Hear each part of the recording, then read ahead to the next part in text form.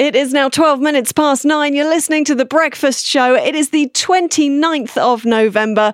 We are just 2 days away from being in December officially. And of course, Christmas is just around the corner. So today, I thought we'd take a little look at what we're calling today pre-Christmas guilt.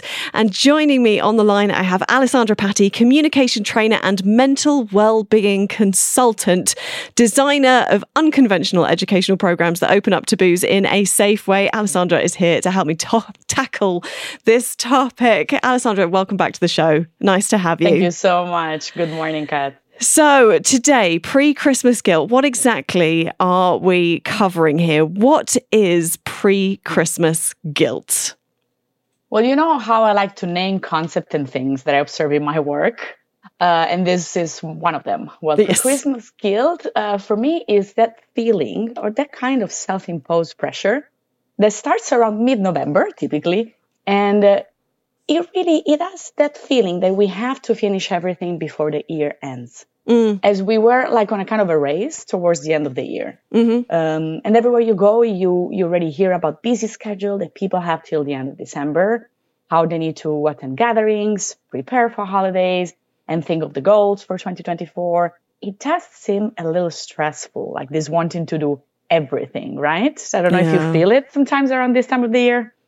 And it feels so busy all of the time. It feels like you're being invited to more things, or just that there are more things going on that we have to attend. It's just very difficult to juggle a calendar at this time of year.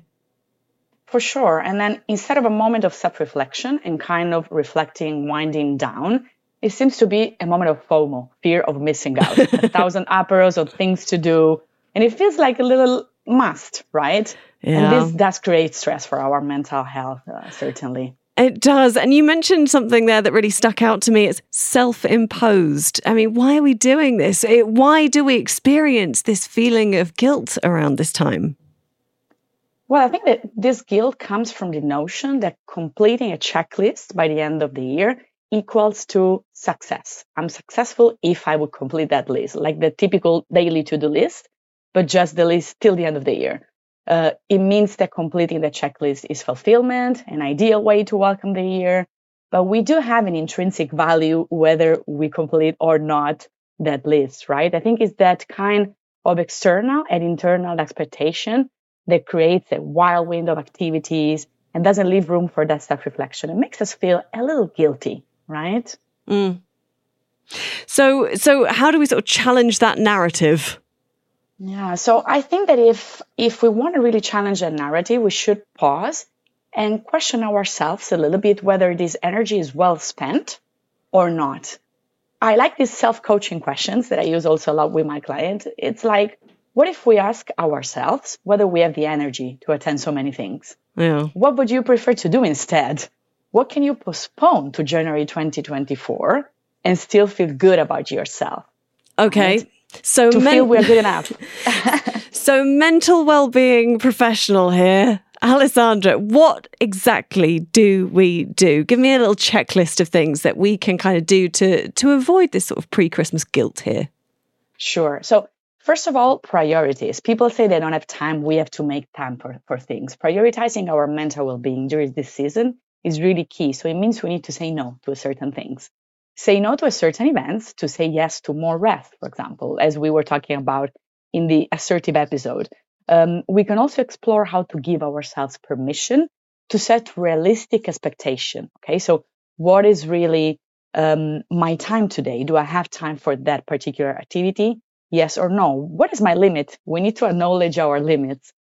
And as a last point of a checklist, I really invite our listeners here to ask themselves what aspects of your year-end activities really nourish you and nourish your spirit, and which ones can you postpone? I think it's amazing you just say acknowledge what your limits are. Acknowledge the fact that you have limits. As a physical body, you are going to have limits to the amount that you can actually take on. So what super practical and very Christmassy suggestions do you have for us? Well, I love Secret Santa, probably because for me, there is nothing more stressful than thinking of presents for everybody. And I think sometimes it's just okay to give something symbolic to somebody or just being present with the people we love. So I think that's a very Christmassy and practical way to look at it. Nice. Yeah. And of course, if you want to know more, in the next few weeks, we might go in to talk about, Christmas guilt itself. We will indeed, yeah. And the week before we break for Christmas, we will catch up again. This has been pre-Christmas guilt. We'll also be talking about Christmas guilt in the weeks coming. So Alessandra Patti, communication trainer and mental wellbeing consultant. Where do we follow you or find you online? Great, sure. You can follow me on LinkedIn or on the website www.findyourway.company. I'll be glad to hear from you. Findyourway.company, or look for Alessandra Patti at LinkedIn. We'll also post this podcast again at worldradio.ch/listen again. Thanks, Alessandra. Thank you so much for having me. Bye.